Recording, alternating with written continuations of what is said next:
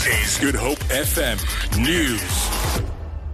The National Consumer Commission says Ford South Africa appears to be abdicating responsibility for incidents involving the overheating of the engine in one of its models, the Ford Kuga. The Commission met with the car manufacturer recently to discuss an increase in the reported incidents. Ford SA says that it takes responsibility of its safety for their customers and is investigating the incidents. The Commission's Trevor Hattung says the situation is worrying. How many more incidents are going to surface before something is actually going to be done? They need to put precautionary measures in place to mitigate occurrence of any further incidents, and also they need to expedite their investigation and bring their reports to us so that we can actually review these reports. We got experts such as the National Regulator for Compulsory Specifications and the Motor Vehicle Industry Ombudsman that have the technical capabilities to review and do investigations of this nature. Eskom has put out a request for information from the market on recent nuclear power costs and financing options. This as the power utility seeks to add more of the energy source to its grid. Eskom invited bids last week to build nuclear reactors in the government's push to increase nuclear capacity. This is despite the concerns of campaign groups and economists. Eskom says the information will be used to finalize its submissions to the government on the matter and ensure transparency. The closing date for responses is April the 28th, 2017. Economic analyst Clive Ramatibela explains.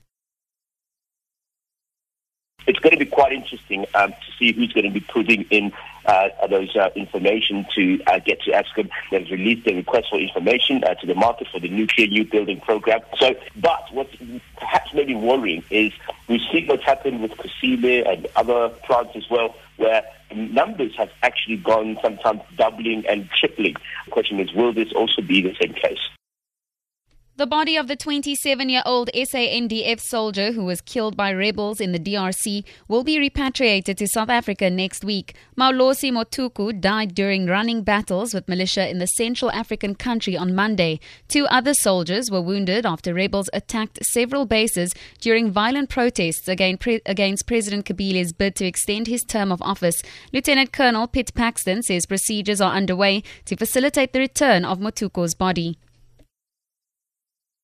The body of the deceased is currently at the hospital in Goma. The body will be prepared for a parade on Thursday tomorrow, and then directly after that, the body will move to Kampala, from where it will be transported to South Africa this coming Tuesday. We expect the arrival around about midday on Tuesday, and then after that, there will be a ceremonial receival of the mortal remains of our soldier at a specific parade at Waterkloof. That should take place on Wednesday. To end this bulletin, research on the DNA of Greenlandic Inuits suggests that they had adapted to extreme Arctic conditions due to the inheritance of 2 special genes from a Siberian people who lived 40,000 years ago. The study says the Inuits may have obtained caveman genes that helped them survive the last ice age. The BBC's Jessica McCallan reports. The scientists say the 2 genes in question affect how the body distributes fat and how it responds to cold. They say the variants, which have been found to be protective in Inuit populations, are present in some Eurasian populations, but are almost entirely absent from Africa.